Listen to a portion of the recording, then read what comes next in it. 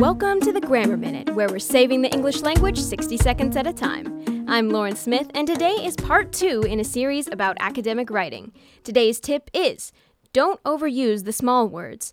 Which and that are the most common culprits. I need to go to the party that my friend is having could be shortened to, I need to go to my friend's party. To leave nothing which it mentions half in darkness could be shortened to leave nothing it mentions half in darkness.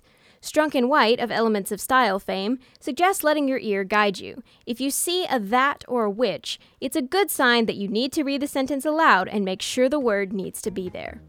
That's your Grammar Minute on Radio Free Hillsdale 101.7 FM. For more grammar tips and tricks or to read the rest of the series, visit www.laurensmithbooks.com, and that's Smith spelled with a Y.